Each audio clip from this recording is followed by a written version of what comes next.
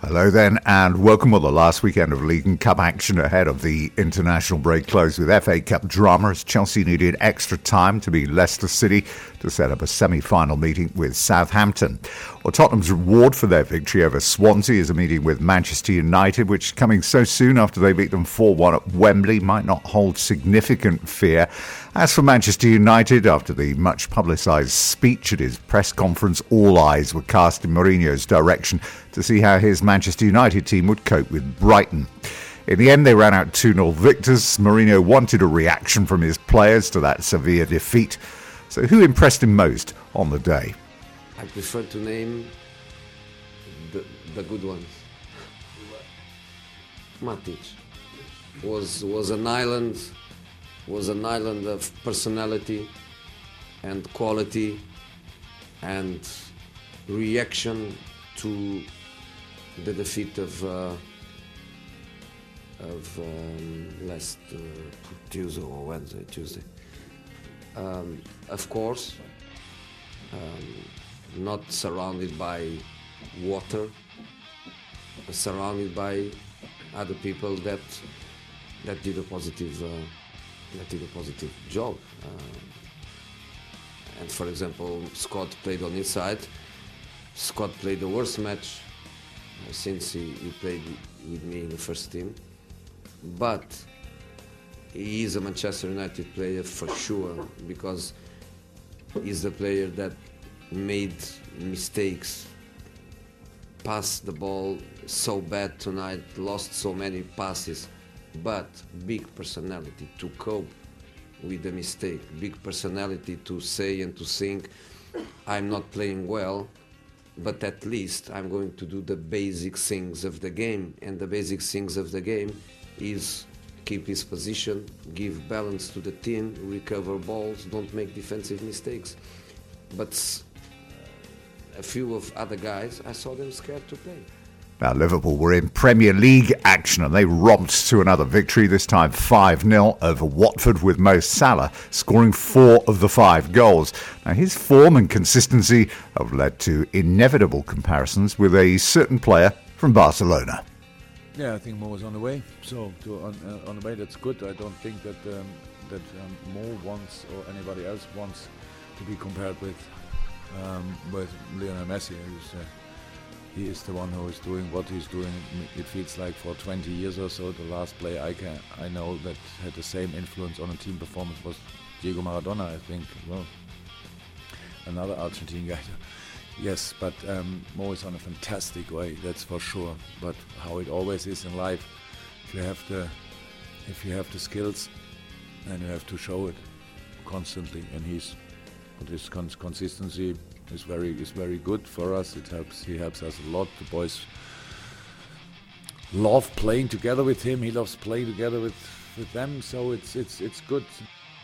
Well, that victory for Liverpool takes them back up to third place above Tottenham. No game for Manchester City this weekend. They remain top on 81 points from 30 games. Manchester United second, 65 from 30. Liverpool, as we said, up to third, 63 points from 31. Tottenham in fourth, 61 from 30. And Chelsea in fifth, 56 from 30. Liverpool with Crystal Palace away next week. Going to be a tough game, that, for Liverpool, but not perhaps as tough as Chelsea against Tottenham Hotspur on Sunday afternoon. What a big game that is for Chelsea. Right then, time to look at who's making the back page headlines around the press and media today. Beginning in the Daily Star, Tottenham, Leicester and Southampton all interested in signing Luke Shaw, who was taken off at half-time in the 2-0 victory over Brighton on Saturday. That's, of course, if he leaves Manchester United. And in the Telegraph today, some Manchester United players, they claim, believe that 22-year-old Shaw, who's been capped 7 times by England, is being bullied by Jose Mourinho after being singled out for criticism following that Brighton game. Over in the Express, as many as 10 United first-team players, including Michael Carrick, who's retiring, out-of-contract Belgian midfielder Fellaini and Zlatan Ibrahimovic, all possibly on their way out of Old Trafford this summer.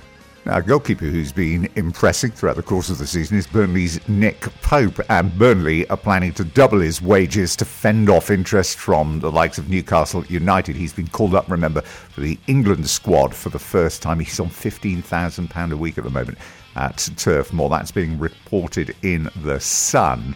Well, never a day goes by without a Neymar story. Thiago Silva's come out in France. This was on Canal Plus yesterday evening. He's saying that he's sure the Brazilian forward Neymar will stay with the club despite being consistently linked with a move back to Spain, in particular Real Madrid. Now, the Barca keeper Marc-Andre ter Stegen has urged teammate Iniesta to stay at the club. He's considering a move to China. Arsenal and Manchester United about to do battle in the transfer market, with Benfica's 21-year-old Serbian winger Zivkovic being the target for both. Over in the Times, Stoke midfielder Charlie Adams said he's apologised to manager Paul Lambert and his teammates for his sending off against Everton. Lambert has warned his players, though, they cannot continue to be making such errors. Manchester United have triggered a 12-month extension to keep English fullback Ashley Young at the club until 2019. He's 32 years of age now, Ashley Young. And Liverpool's manager, Jurgen Klopp, does not think the back injury that forced Emre Can off in the victory against Watford is too serious. Former Arsenal and England defender Sol Campbell says he's had an interview for the manager's job at Grimsby Town, but was turned down by the League Two side because of his lack of experience.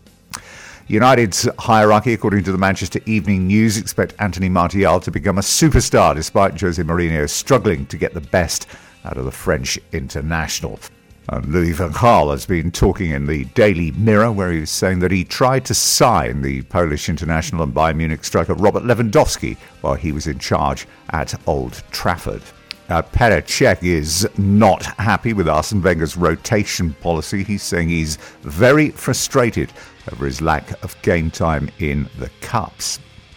Manchester United, according to the Daily Star, have reclaimed pole position in the £40 million battle which is about to ensue this summer to sign the Brazilian midfielder Fred.